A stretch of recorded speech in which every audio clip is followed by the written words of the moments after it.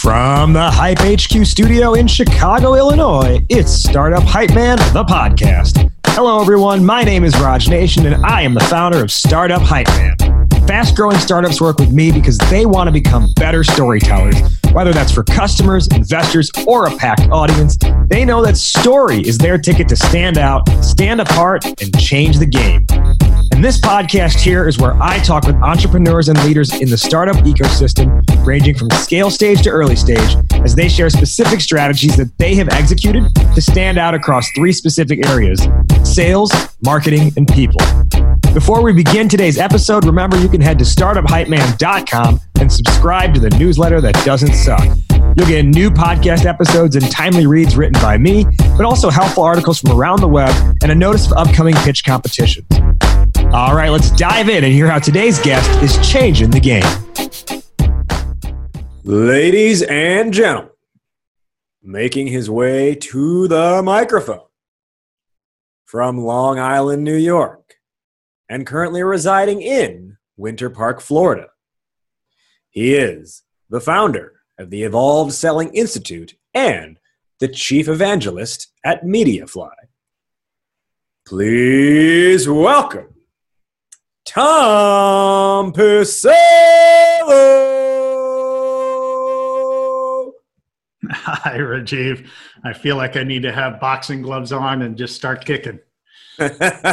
Well, hey, maybe this conversation will involve some of that, depending on how much of a debate we get into. We'll see. Exactly. Like I said, he is Tom Pisello. He is the chief evangelist at MediaFly, and one of my first questions will ultimately be, what does a chief evangelist do? But MediaFly essentially helps companies with their sales enablement strategies through being able to better generate content for their sales and marketing teams, be able to have media on the fly, as I'm assuming is how the name was come about. And the Evolved Selling Institute, Tom, has come to be known as the ROI guy, and that's kind of the premise of our conversation today, which is quantifying value when value is hard to quantify. So, Tom, can you let our listeners know, why is this idea of value on your mind? Why is it important to you? Absolutely. So nowadays, in particular, and throughout B2B decision-making, value has been important, but certainly when the economy tightens up, whether that had been the bursting of the tech bubble back in 2000, the financial crisis, and certainly through this current health and economic crisis that we're facing, value becomes really important as folks scrutinize the investments that they make, putting much more financial hurdles in place. And as well, the focus becomes on reducing risk and maximizing outcomes from every allocation of resources, whether that be dollars and cents or the precious attention that companies have. So value is very important. And how I define value is, what is the outcome that the organization is expecting from any purchase that they make, or you as a seller? What is the outcome you would like your customers to achieve? And that outcomes go across a couple of different dimensions.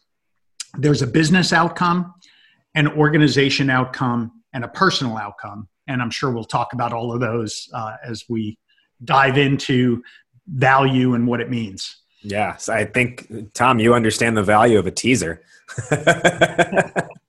That said,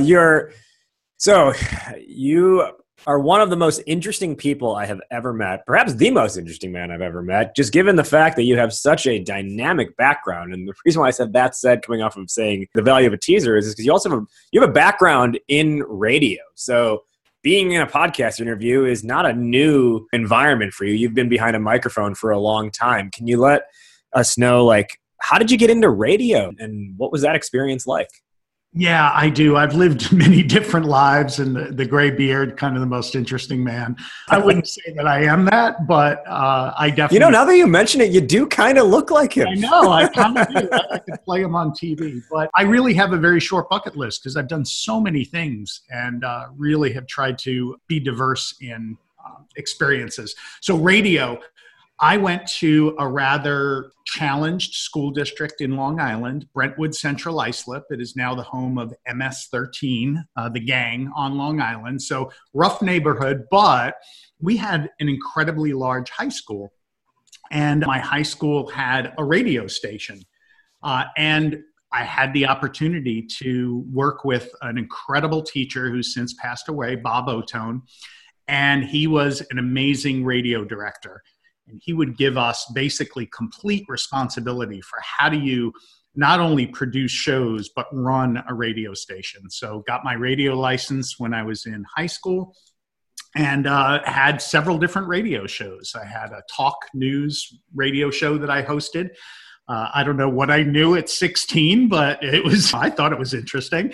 A jazz fusion show, so playing Chick Corea and folks like that, Herbie Hancock, a pop and rock show, a comedy show of all things. I don't see myself as that comedic, but it was really just this getting out of my comfort zone and really just launching into how the heck am I going to entertain people for an hour, whether that be through music or through talk and interviews and things like that. And heck, now that I'm doing podcasts and hosting the Evolvers podcast series, interviewing sales enablement thought leaders, analysts in sales and marketing and sales leaders and executives and chief sales officers, chief revenue officers, darn it if that high school experience doesn't come back in waves to me at times. And really, it's I feel like sometimes I'm back being 16, 17 years old again on Long Island doing some of those interviews when I'm doing it. So it really is a love of mine, and it has taken me back. So thank you, Bob Otone. It's funny you mentioned that takes you back, or it's almost like you feel like you're 16 years old again. A couple of years ago, I was cleaning out my bedroom at my parents' house. Mm-hmm. And I found my fifth grade report card. And fifth grade, you didn't really get grades. It was, at least, where we grew up, it was just you got S for satisfactory, or it was a check or a check minus or something like that. But there was always this paragraph of notes that the teacher would write for your quarterly report. And my final quarter, it was also written on the style of paper where it's it creates the carbon copy behind it, right? So by the time you get the fourth quarter, you can see that what's been written in the previous quarters as well. And so that was the one that I found.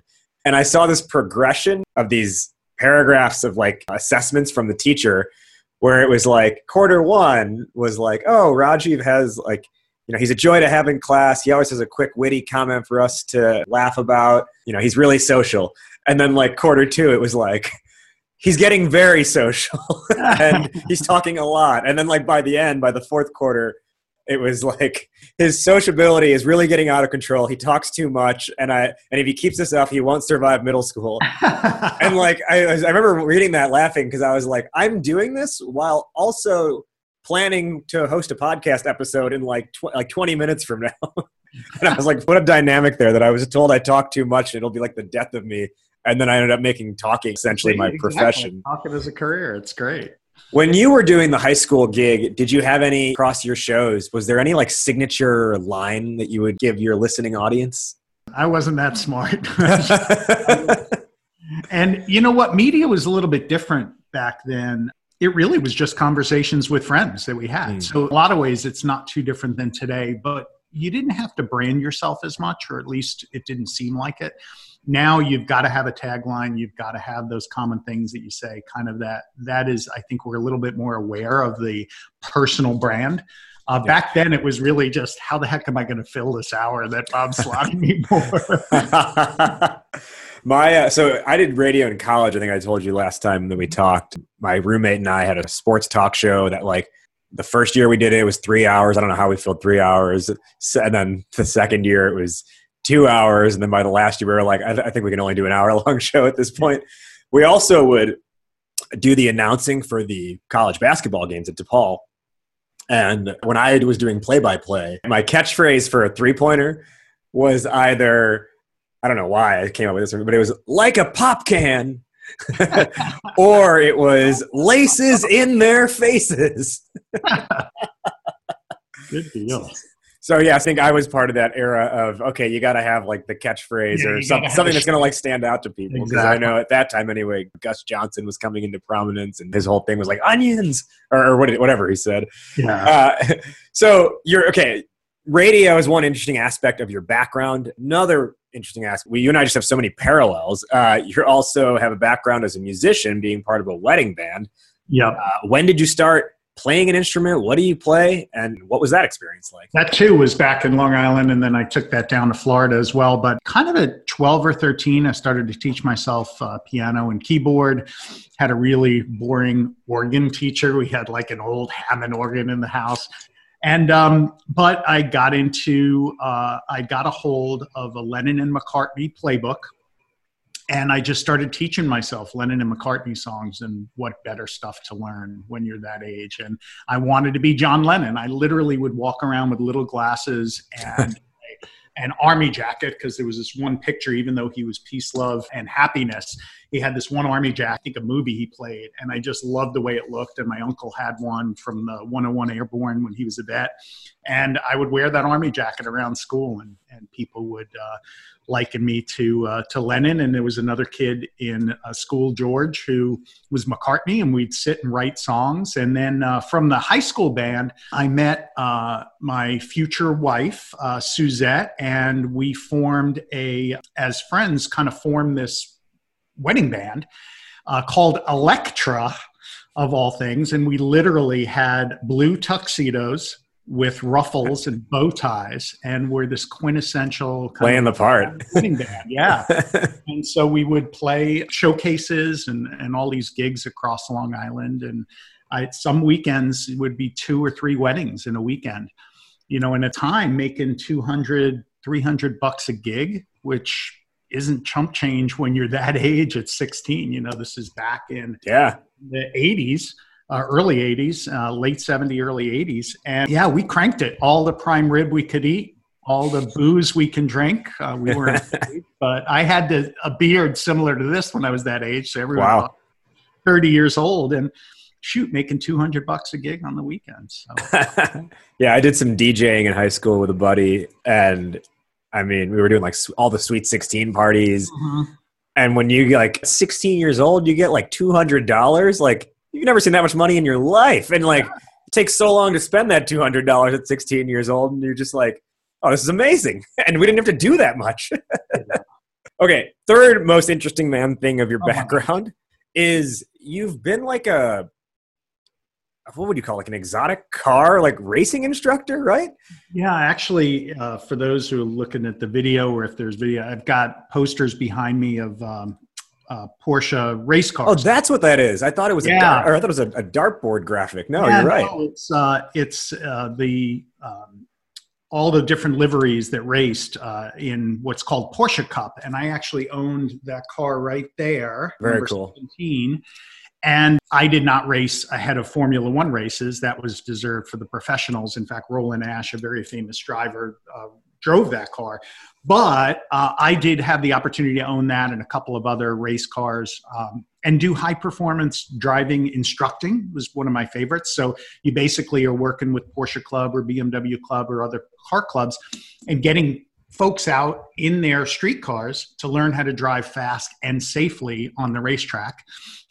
And I would love, getting out with people's cars and just teach them how to drive well. Many people think they can immediately go from the street to the track and drive really fast and immediately get in over their heads. We call it red mist, and they'd immediately start spinning or doing other things. And so I would teach these relaxation techniques and some Zen Buddhist techniques so that they could relax on the track and get faster and faster and do it safely. So yeah, it's a passion of mine. I did some endurance racing in just amateur SCCA historic racing. So another aspect of my life. But where did that love for racing even begin?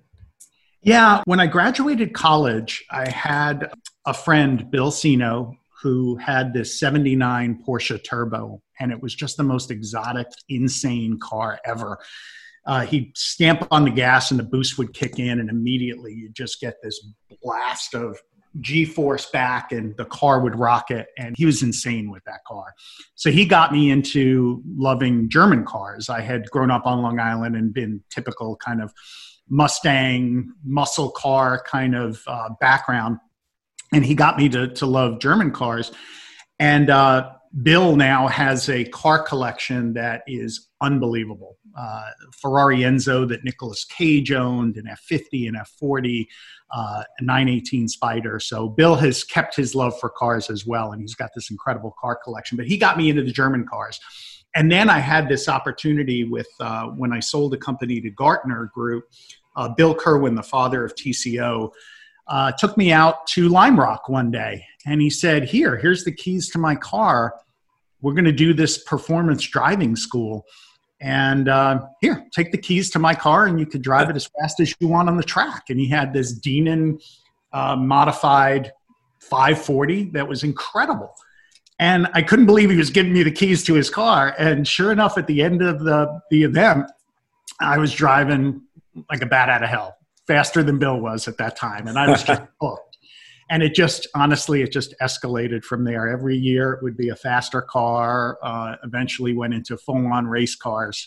And then along came my two teenage daughters and decided that, and there were enough accidents that had happened and in fact, a couple of tragic ones where I was like, let me put it to rest for a while. I've been there, done that. Took it kind of as far as my meager capability could take it. But one of these days in retirement, once I get my last one out of college, I'm going to get back to teaching again, which I absolutely love, particularly taking women out on the track who may not have that confidence, yet they're most of the time better than the men that get out on the track. That's one thing in particular. I love teaching guys that are in over their head, who think they're fast, all that in a bag of chips, and getting them to slow down and do it right. And then women who might have been intimidated or very timid on the track and getting them to be confident. I just love doing that. Now, I don't necessarily believe that humans are a collection of random behaviors and events. And while it's surface level, racing, radio, and playing in a band, playing piano, keyboard, may all seem like wildly disparate activities. I'm curious to know, what do you see as the common thread behind all those things? Yeah, for me, all three of them, it's a really interesting question. All three of them are an escape. They are turn off the noise and 100% focus. 100% focus on that interview or what you're doing on the air, 100% focus on the music and your bandmates and creating something incredible in the time. And car racing, many people see, or high performance driving see as this aggressive kind of thing. It's actually the opposite. It's very quiet, calming, and the best race drivers are usually not the most aggressive. They're these calm personalities. Now, I'm not exactly a calm personality, so I need these escapes to get there. But there are three ways that I use to kind of escape from this world and kind of get into another world where the noise is shut out and I'm just there doing my thing passionately. Well, that's interesting that you say that. It's all versions of an escape, because I have to imagine that is, in a way, if not how you view selling, perhaps it's what you believe like good salespeople should do, is be able to allow their buyer to kind of like escape from the noise, quote unquote, and really focus in on something that's right in front of them. Is that a fair connection to make? If you're a good seller, you're definitely able to capture their attention enough to do that. It's incredibly hard nowadays. People have the attention span of goldfish. But I do view selling as putting on a show and putting on a performance. And it's a collaborative performance. So it's almost like, orchestrating or collaborating, co-creating with your customer in the moment. So absolutely, I view it as you've got 1 hour that this customer and group of folks have taken time out of their busy days to meet with you. And how are you going to make that time as valuable as possible? And how are you going to create beautiful music together? So I do view it that way. Viewing it as a performance. You're a man after my own heart with language like that. So let's talk about this idea now of the sales environment and being able, our topic of quantifying value, and value is hard to quantify. Now, you already defined, gave us your definition of value at the beginning of this episode. Going off of that, let's start here. I don't think it's necessarily new information for a lot of people to be told, like, you need to deliver value, you need to deliver value, you need to deliver value, right? And I don't think that's novel. A lot of people have heard that. Why then do so many people continue to not deliver value in their buyer interactions? So I've been doing value for, almost 25 years now. And I got into it because I was a product manager and I had a new enterprise sales team, a new product I was launching, and I needed to make that product easy to sell, easy to articulate the value, easy so that my sellers had a formula and a way to engage that was rooted in outcomes that they would face. And invariably, the approach that many take is we teach our sellers all about the solution. So that in and out, they know everything about the product, everything about the company.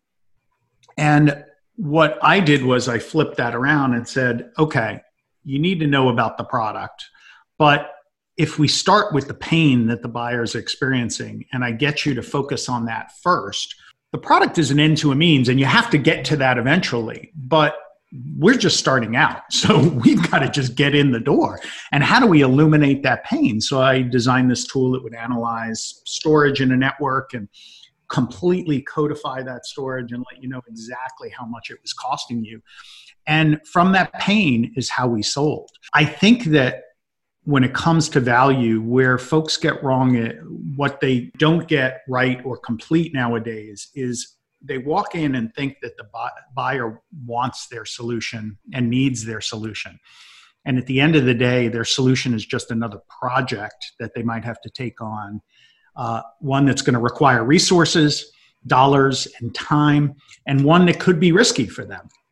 And so to them, it's not anything that they may need or want. It's just going to be another project. So if you walk in with that attitude, then immediately you've got to prove to them that there's a pain that's really worth addressing so that they could take this project on. And instead, we walk in proudly with our solution, our company, and we often lead with that. And that's where I think the issue and the disconnect occur. I call it the engagement gap, where you're walking talking product, solution, features, price, thinking that the buyer already has the need fully prioritized. Meanwhile, you've got to take a step back and realize that they might be exploring this, but they're not fully committed to it. And you really have to work on the commitment first, and then ultimately get around to the solution and the differentiator second. Yeah, so I'm glad you mentioned that. I think there's almost an overemphasis on understanding the product when really the product is just secondary to whatever the pain point is. And it makes me think, I think one of the most valued roles in a fast-growing organization is the product marketer. And I often wonder, is that even titled the wrong thing? And should it be a problem marketer instead of a product marketer? What's your thought on that?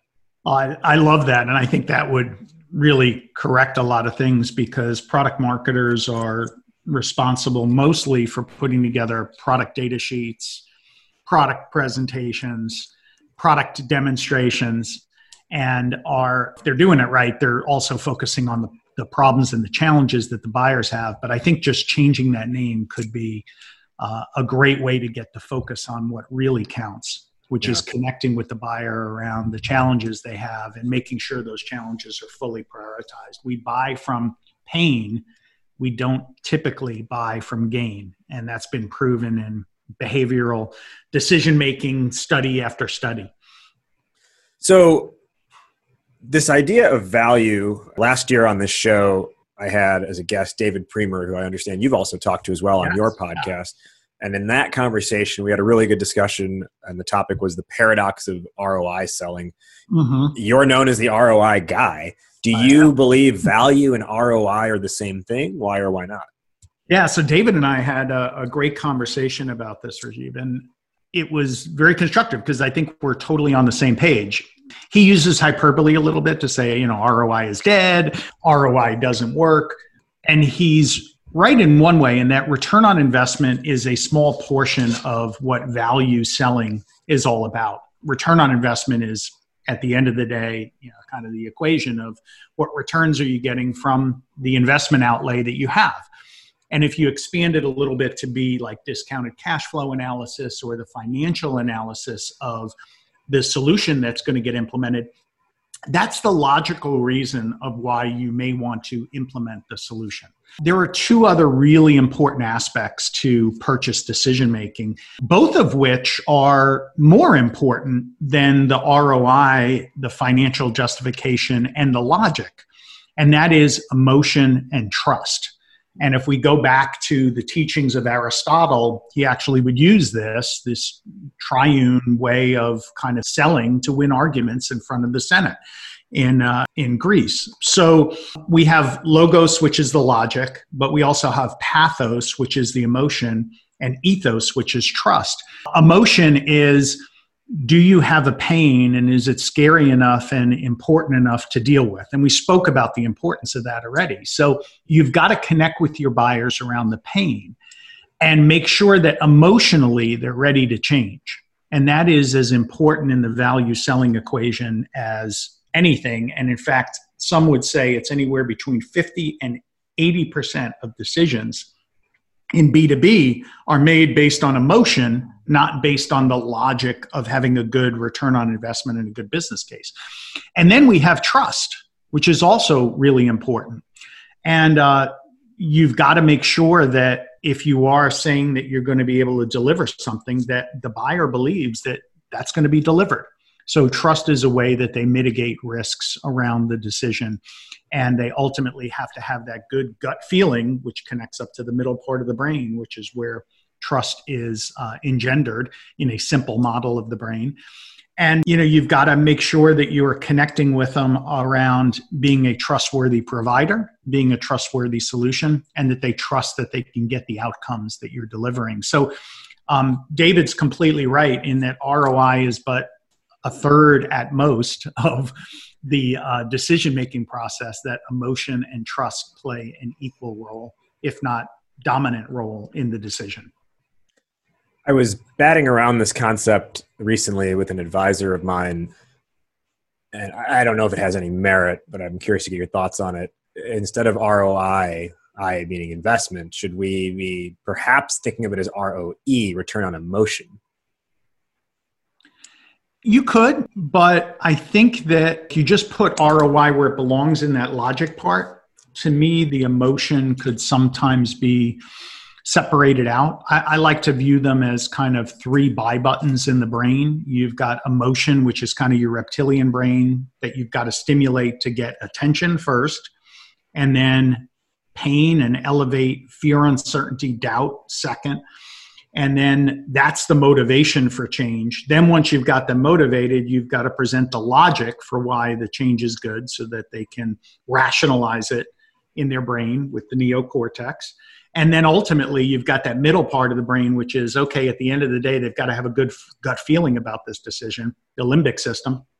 And you've got to make sure that they're going to trust that the decision is done right. So I think, kind of thinking of it as a three parts to the puzzle, and the solution of getting a buyer convinced that they want to change, that pathos, logos, ethos, and in that order, by the way, is kind of what you need to trigger to get the change to occur and get from no decision, do nothing, stick with the status quo to yes. Just so everyone's listening, because it's important and I want to make sure it doesn't get glossed over, can you just quickly go through again? And this is all stuff we learned in school, but then forgot, right? Pathos equals this, logos equals this, ethos equals this. Yeah. So pathos is emotion. It's the emotional part of the decision. Logos is logic, the logical part, the ROI of the decision. And then ethos is trust, making sure that you've got that trust connection with the buyer and they've got a good gut feeling about the decision. So what you're saying is it has to start with pathos. It has to start with emotion. It usually does. Yeah. Trust is interspersed throughout, but the order that I think you need to think about when you engage with a buyer, how are you going to get them to change? I think that you've got to upset their worldview in a way. You've got to get them to self-realize that where they're at is untenable before you can ever affect change. Think about it in your own life. When you had a really important decision to make, or if you've ever had a friend or a family member have an addiction, right? This is the best way to think about it. They kind of have to get to rock bottom, and they have to realize themselves that they have to change. That's part of what triggering pathos is all about. Getting emotionally connected with the buyer and upsetting getting them to self-realize that their current worldview needs to change in order to improve is ultimately what that pathos is all about. And so that has to come first before they'll ever logically think that they're going to get an ROI from the solution and that they believe that can actually occur. And before trust even enters into the equation, is you need to get them to self-realize. And there's a way to do that using another Greek, Socrates, and Socratic questioning, which you use in therapy a lot of times. But get them to self-realize that they need to change. Once they know that a change is in the wind, then you present your solution and the logic behind the solution, and then you point to, here's why you can trust me and the solution that it can actually deliver. Right. Now, let me play the role of the pushback person, because I'll tell you things I have heard before, because I very much agree with you. I may have not used the same terminology or the same, sort of reference points, but I very much agree and share the similar viewpoints as you. I have heard, but I mean, we have sophisticated enterprise buyers. They just want to know what the ROI is going to be. They just want to know that it's going to make them money. They just want to know it's going to save them time. That wouldn't work for us. What do you say to that person?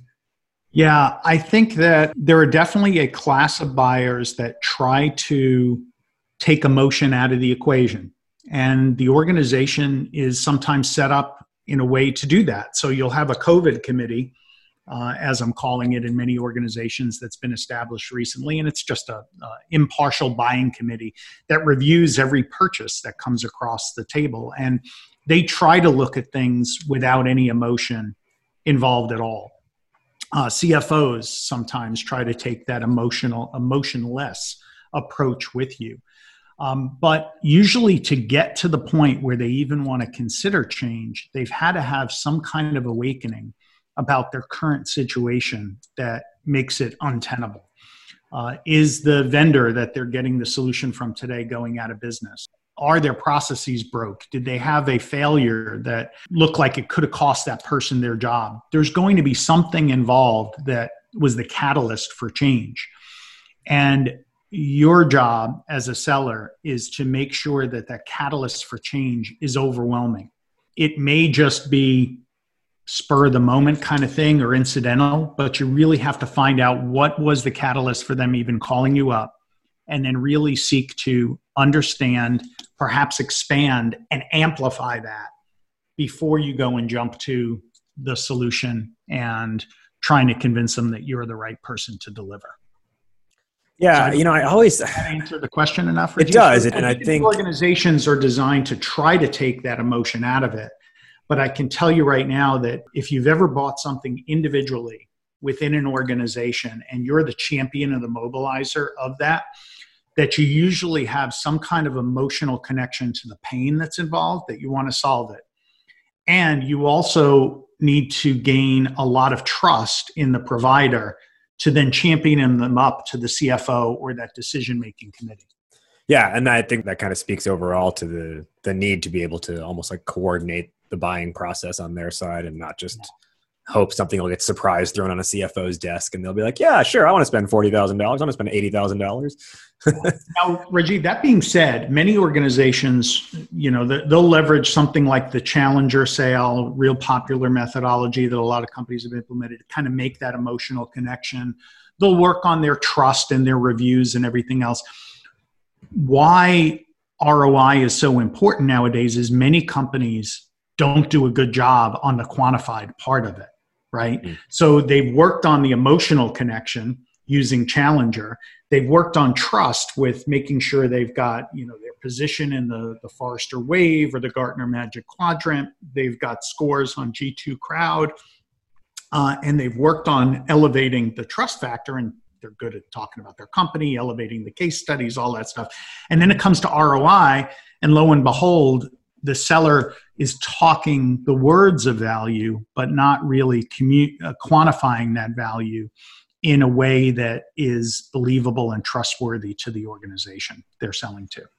Yeah, so let's unpack that a little bit more. I think this idea of value and ROI is really easy to point to in some organizations. It's a lot harder based on what you're selling. So if, for example, a company is selling lead generation, right? Lead generation services, let's say, it's easy to say, okay, well, the ROI here is we get you 20, we'll get you 20 leads per month or 20 meetings per month, with a conversion rate of X, right? Yeah. That's very easy to point to the numbers. Conversely, there are companies, and this, kind of speaks to the larger topic today, where it's hard to quantify, right? Where you're selling more of an intangible. So one example I'll give you is my first company, Idea Lemon. We were selling personal brand, coaching essentially, right? We did it through a B2C product, selling a digital course. We wanted to take it to corporations because we had done a couple one-off workshops. People wanted a team building thing. And we had this really cool process to figure out your personal why and then speak to why should you build your own brand around that, right? And we wanted to take this, we should be we should start prospecting businesses to bring this as this whole personal brand model to their employees. And I would attribute a lot of it to we were just too young and stupid at the time, but we never really pursued it because we couldn't figure out, well, what's going to make them buy this? Team building is really a nice to have and all that stuff. Could it help the sales team sales better? Cool. But what can we point to say, hey, it's going to help them in this way? So when it's an intangible like that, how do you start to quantify value? How do you even talk about value? Yeah. So a couple of things. First, there are some solutions and there are some aspects of solutions that are hard to quantify and in some cases impossible. You talk about is personal brand is a lot like sometimes trying to quantify the value of social media efforts or public relations, right? Sometimes they're really hard. So what you start to do is you start to quantify it one of two ways. You either try to get very tangible with it, which is, okay, if we build up personal brand, how many referrals can we get from those employees that then become part of our pipeline and our opportunity? And then you're going through typical funnel math using Serious Decisions, Forrester metrics on SQL's average sale price to ultimately come up with some dollar figure. But the problem is that personal brand building is over here and that referral and then ultimately the funnel is way over here. And there's second, third order, fourth order effects that have to occur to even get anything from a personal brand general improvement here over into that funnel. Then you start to think of other things well, maybe we can measure it based on net promoter score or customer lifetime value and loyalty, or even brand scoring. And there are some figures that say, well, an improvement in net promoter score or improvement in brand, every 1% improvement could lead to X amount of dollars of revenue for the company or growth for the company. But there again, those things are very soft quantifications. We call that indirect because, again, there's several orders of effect that have to occur from personal brand and improving that through a course to ultimately translating to business impact. So in a lot I also think it's easy to refute that data too. Yeah, absolutely. Right? Because there are all these kind of effects that layers of effect that at any point in time you can have a drop off. So even if it is $1 million value and you take into account what we normally do with indirects in a quantified model is you discount them. You count 10 cents on the dollar. You count 5 cents on the dollar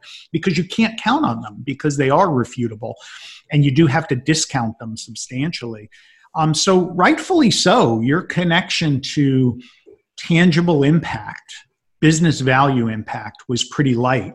But I think the way that you need to think about value within an organization is, and I mentioned this in the beginning, there's three kind of dimensions. There's business, there's kind of functional, and there's personal value that can be delivered. So business value is what we're talking about when it comes to the kind of the quantification of top line or bottom line impact. How can you help the company reduce or avoid cost?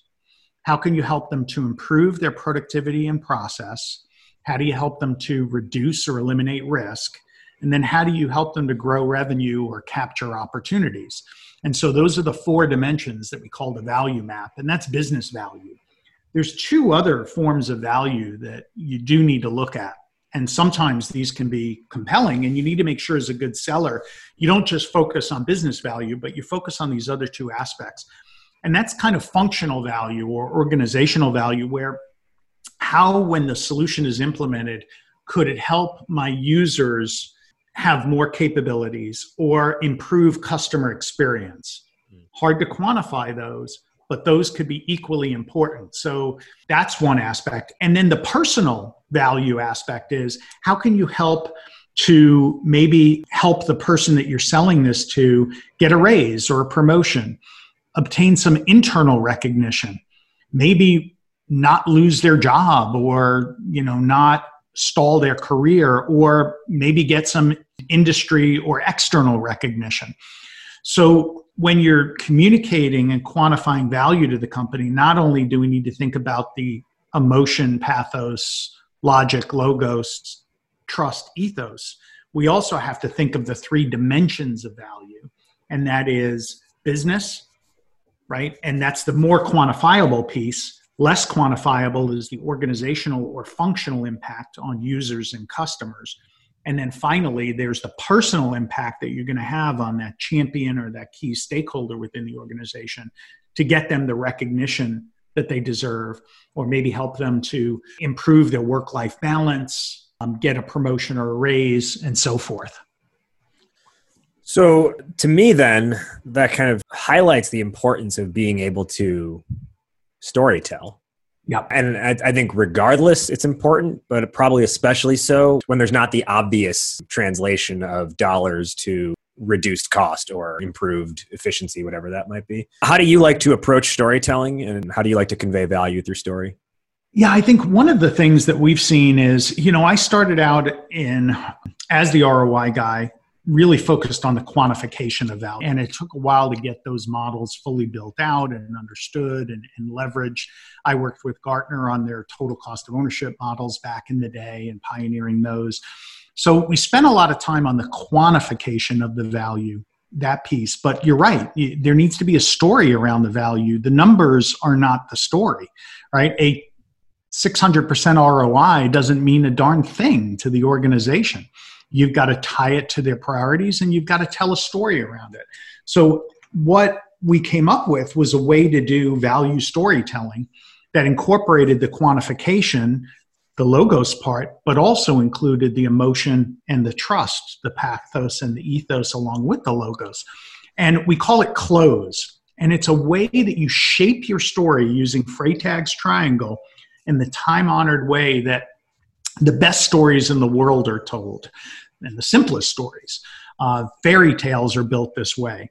Like Beauty and the Beast. There's the prince who was cast a spell because he didn't let the witch in from the rain, and he's turned into a beast. And then we're revealed to Belle and Gaston, who's kind of pursuing her. So there's these reveals in the beginning of the story, and then they ultimately build up to a climax. So you don't just jump right to the solution.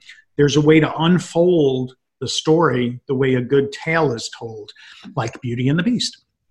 So how do you do that? Well, you start with the challenge, right? What is the buyer pained with? And you hopefully are helping to reveal some of those pains. Then what's the loss? So challenge is the first, that's C. Then loss, second, L.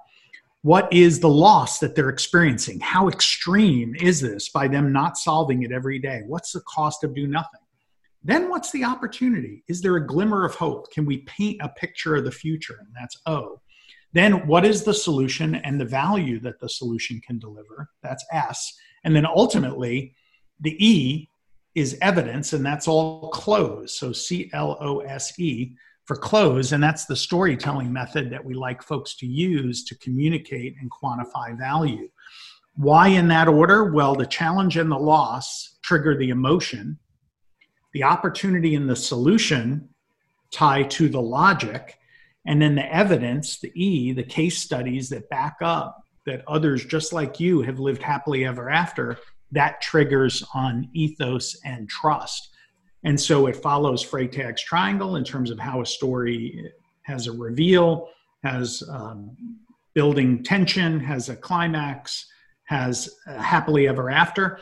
And it follows the hitting the 3 buy buttons in the brain of emotion, logic, and trust, all following this shape, CLOSE, challenge, loss, opportunity, solution, and evidence. A couple quick follow-ups to that reveal in the beginning. Mm-hmm. What might that sound? You could take any hypothetical, like business example. What might a reveal sound like? Yeah, so a good one. In the stock market, in your portfolio, there's a lot of uncertainty today. There's a lot of volatility. Shoot, we hit a period where the crisis hit and the market crashed, and then, several months later, it's back up through the roof. There's a lot of volatility there. And the typical portfolio of 60-40 stocks to bonds doesn't shelter you from that. When that crash occurred, bonds followed stocks all the way down, and they followed them all the way back up. So it's very difficult for you as an individual investor to hedge that. So that's kind of the reveal of it's kind of connecting with a known problem that someone has and kind of clarifying it for them and putting words to it and maybe amplifying it a little bit. Then what we do is I say, did you know that most of the wealth and growth and hedges that institutions are taking advantage of that you can't as an individual, that's occurring in the private markets.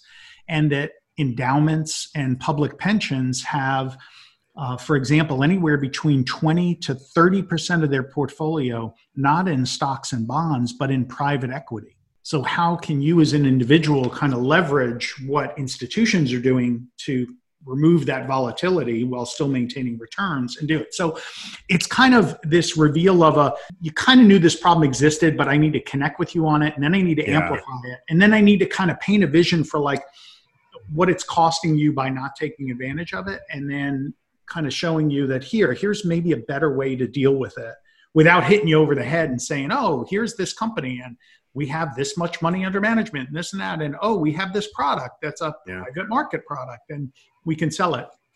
And so that's just one business example. But what you want to do in the beginning is you kind of want to teach and co-discover or teach and assess and diagnose the challenges that the buyer has. Don't jump to the solution or take their word for that they've diagnosed their problem completely. They might not know all of the use cases and things that they need to focus on. So any good seller will certainly answer the buyer's immediate questions, but seek to do a level of diagnosis, almost like a good doctor, where you go in and the initial discussion is, well, doc, I've had this odd pain in my shoulder and it's really been bothering me a lot. Well, they don't immediately stick a needle in there, right? Yeah. With steroids to go and loosen it up. They're going to do some diagnostic, right? They don't immediately jump to probably the most common solution that you'd have for that. They might run some diagnostic tests. They might now. Here's the challenge that sellers often push back with. They said, well, you go into a doctor because you trust that doctor. You don't go to a salesperson to get diagnosed. You go to a salesperson because you already think you know what you want and you're wanting them to kind of help you to facilitate that purchase, right? But a good seller will act like a good doctor and begin to earn trust, begin to ask the right questions, begin to maybe teach them a little bit. Well, there's a lot of people that visit me that have a shoulder pain, and they'll often ask for a shot when really it's going to be something either a lot more serious or maybe not serious at all. So there's ways to kind of get it to where you're opening up the stage for a collaborative discussion and discovery process that any good seller will need to kind of add to their portfolio of techniques. The other thing I wanted to mention here in that close methodology, challenge, loss, opportunity, solution, and evidence, is that evidence is the last thing in that. And how often do we hear a salesperson lead with evidence. They will literally be like, oh, so-and-so they saved 20% in the first 2 months. And it's, it almost becomes this like, I don't know how to phrase it, but it almost becomes this like competition of like, oh, I can do it better, like that kind of thing. Yeah. Almost like two like brothers being like, oh, you can jump that far, I can jump this far.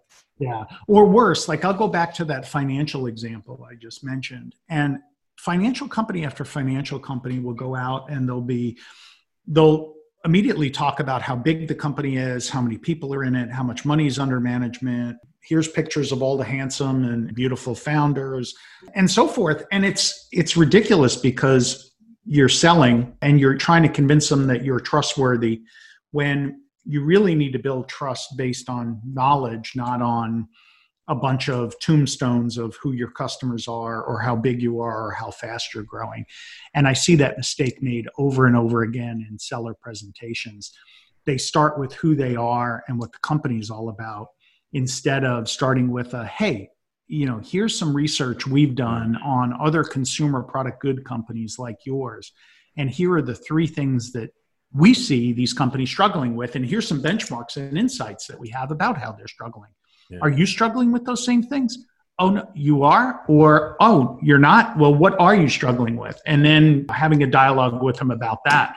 So definitely, and a lot of this is illuminated. Challenger did a great job, corporate executive board, now part of Gartner. They've done an amazing job of kind of getting people educated that, walk in, have insights, engage around the buyer challenges, and then that then becomes a common pain point that everyone can move from in a priority fashion to seek out a solution. And that's what everything ultimately needs to tie back to. So the other key that a seller needs to do is in successive meetings, revisit those challenges and make sure that as new people are added, everyone is on board with these are the priorities that we're addressing. And then here's the use cases to solve those. And here's the pieces of the solution. And here's the value. Everything ultimately ties back to that. So if you don't do that good diagnostic in the beginning, and you don't do that good kind of rubric of here are the challenges, the proposal can fall apart later or not get approved. And then you sit there wondering why the buyer chose to stick with do nothing and pass on your proposal. It's often because you didn't tie back to the right priorities, you didn't have consensus on those challenges, and you didn't make them painful enough so that they had to implement your solution. A couple of anecdotes I'll share on that. First, that notion of going in and talking about, oh, here's our company, here's the great things we do, here's our product. My work is around narrative development for companies, and the linchpin of that is what's the pitch deck? And nearly every time when I come up with a first draft, the first pushback is, why does it take so long to get to our product? Because for me, the first 50% of the presentation is not ever mentioning the brand or the product. It's all about this buildup and the way that you're talking about. And without fail, every time there is this like, oh my God, like we're not talking about ourselves enough. And it's like, well, that's the point. Yeah. You're not supposed to talk about yourself. It's all about your customer. So we had a company that was a financial services company, PFM, Steve Alexander, and he saw what a presentation I had given. It was like I was talking to him about his presentation. So he's like, all right, Tom, come on in. Let's flip this around. Let's make it all about the buyer challenges. And they would respond to RFPs with big governments and then be asked to come in and present. And every company, there'd be 6 companies in one day visiting with this in a big conversation, a little table, or there would be a podium where all of the folks would be on evaluating the solution. They'd all stand up there. They'd all have a presentation that looked and sounded and felt the same. I mean, you could take out one company's logo. I can imagine this, yeah. Swap the pictures out, because every financial management company is basically doing the same thing. They all have different levels of experience, different levels of performance, but those are details. And if they walk in talking about themselves, then the next company walks in talking about themselves, the next company walks in talking about themselves. By the time you're done with the 6th, they all sound and feel and act the same way. Then it's eeny, meeny, miny, mo to pick them. So those are pretty low odds. So what we did was we flipped it around. And they would immediately start with something different, which is when we help a state or local government manage their money, here are the 4 or 5 top things that the folks we're meeting with are struggling with: free cash flow management, reduced risk. And so immediately it felt and looked and acted completely differently, and they stood out from the rest. For an entire year, Rajiv, they did not lose an RFP. I can imagine what that's like. And for another day, I have a similar story of a massive RFP at a company I used to work at where it was like, it would have been like a $10 million plus annual deal. Mm-hmm. And we just totally shat the bed because, we made it into like the final 3 or 4. Yeah. And it was a major entertainment brand. And our team is sitting across the table from the executive producer of like one of the most popular television shows in television history. Like that person's name is like first on the credits when the show ends, like that big of a deal. And we did that presentation where we opened with, what was it? Like, oh, here's all our client logo. We had the NASCAR slide, and then we went into like, here's our company headquarters with offices in these locations. And then, here's our great products and all this stuff. And here's our executive leadership with a combined 400 years of experience. Right. And we just got like destroyed like that. I've never gotten feedback that made you want to just like cower in the corner and cry more than that day. But I think that the best learnings occur from some of those painful lessons, right? Did that get you on this road to? Yes. So I detail that story in a webinar that I do called Sales Presentations That Don't Suck. And what I say in that webinar is that point forward, I was like, this can't happen again. And it just set me on this path to like study all this stuff more and figure out what's a better way to connect with people. And I'll tell you, like, very similar to me today. Yeah. I present these great ROIs, these compelling ROIs with tons of diligence and great evidence.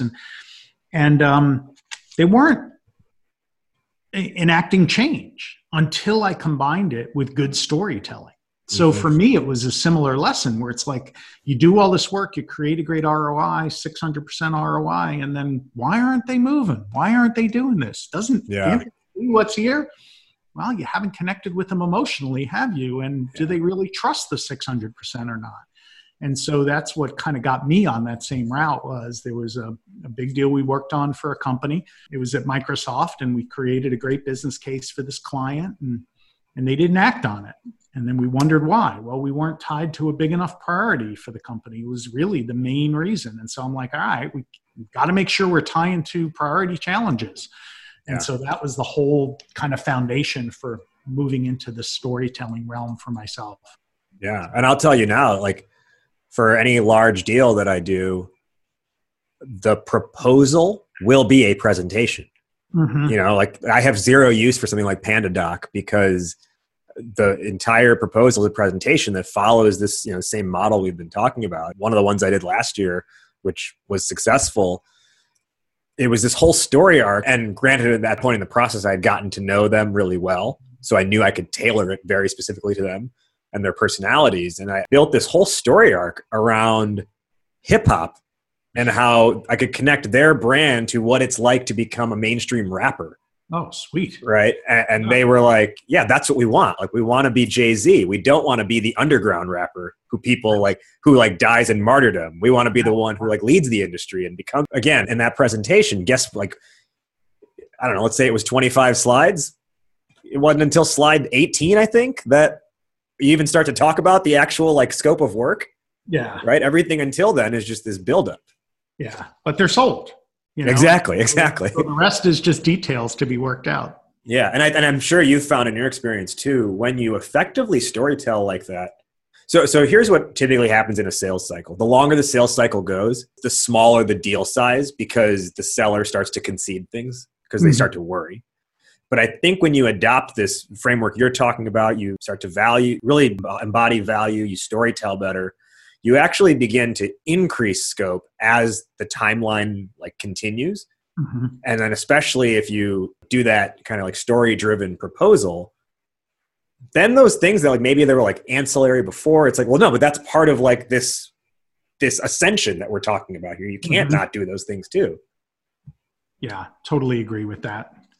Definitely so. And we've moved that same way to where not only are we doing presentation-based proposals, but we've made them interactive. so that they've got this sizzle and dazzle with them along with the storytelling, because again, you got short attention spans nowadays. Yeah.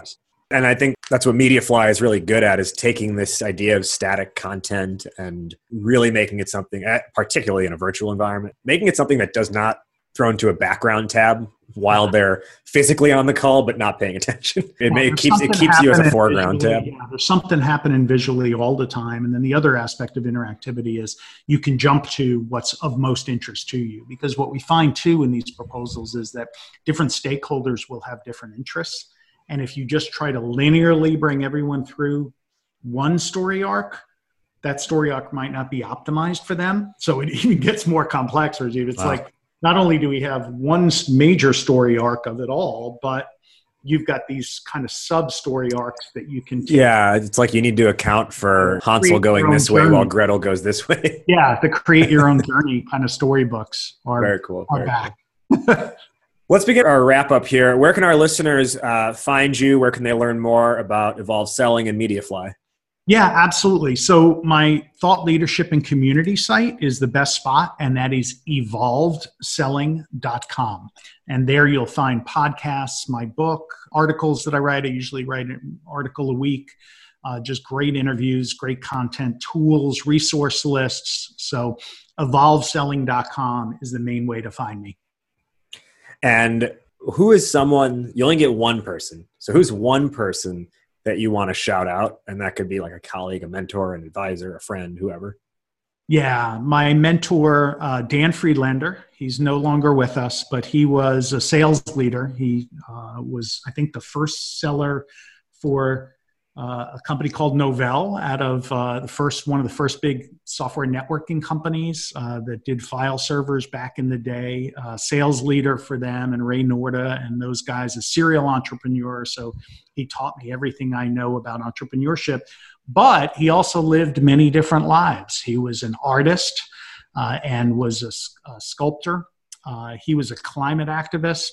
And just a great all-around guy. So he's missed. And so shout out to Dan and all of his guidance and wisdom, and also kind of creating this multi-dimensional life, which I have also sought to do, not just be a one-trick pony kind of thing. Portfolio career, as they call it. Yeah, exactly. We'll now go into our final lessons or takeaways for the audience based on the discussion today. I'll go first and I'll toss it to you. The topic today was quantifying value when value is hard to quantify.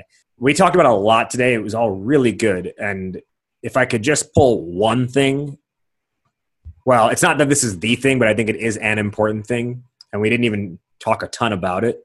But you said, don't assume that they, meaning the customer, the buyer, don't assume they've diagnosed their own problem completely, which is what I think a lot of people fall into that. Oh, they came in, they told us what was their issue. I'm just going to show them exactly what matches their issue.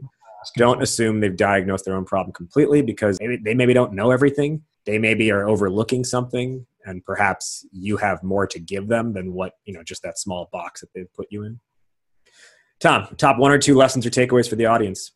Yeah, I think value is not one-dimensional. So think about value using those three dimensions of business value, which is that kind of thing that we typically think about, the quantified, the ROI, but also remember to include functional organizational value, and then also make sure you're connecting and perhaps even documenting personal value that your champion and mobilizer can achieve. So those three dimensions, I think, are important. Three value perspectives: business, functional, and personal. My final question, which is how we end every episode here on the show. Fill in the blank, Tom. Entrepreneurship is blank. Entrepreneurship is getting the most uncomfortable you've ever been in your whole life in order to grow in ways you never thought possible. I like that. Say it one more time. Yep. Getting the most uncomfortable you've ever been in your whole life in order to grow in ways you never thought possible. Well, cheers to getting uncomfortable, Tom. This was a fantastic discussion. Thank you for joining today. Thank you for being a guest on Startup Hype Man, the podcast. Thank you. That wraps up today's conversation. Did you like what you heard? Startup Hype Man, the podcast, is available on every major platform, including Apple Podcasts, Spotify, Google Play, and more. So be sure to subscribe on your platform of choice and leave a rating and review. Do you want to be an upcoming guest on the show? Email media@startuphypeman.com with your idea, and my team will review. Our theme song is Change the Game by Jay-Z, all rights owned by Rockefeller and Def Jam Records. And hey, if you want to work together on making your startup story the only one that matters, email me at rajiv@startuphypeman.com. That's RAJIV@startuphypeman.com. Well, that'll do it for today. Thank you for listening. Thank you to today's guests for joining. You have been checking out Startup Hype Man, the podcast. I'll catch you next week. But in the meantime, word up, raise up.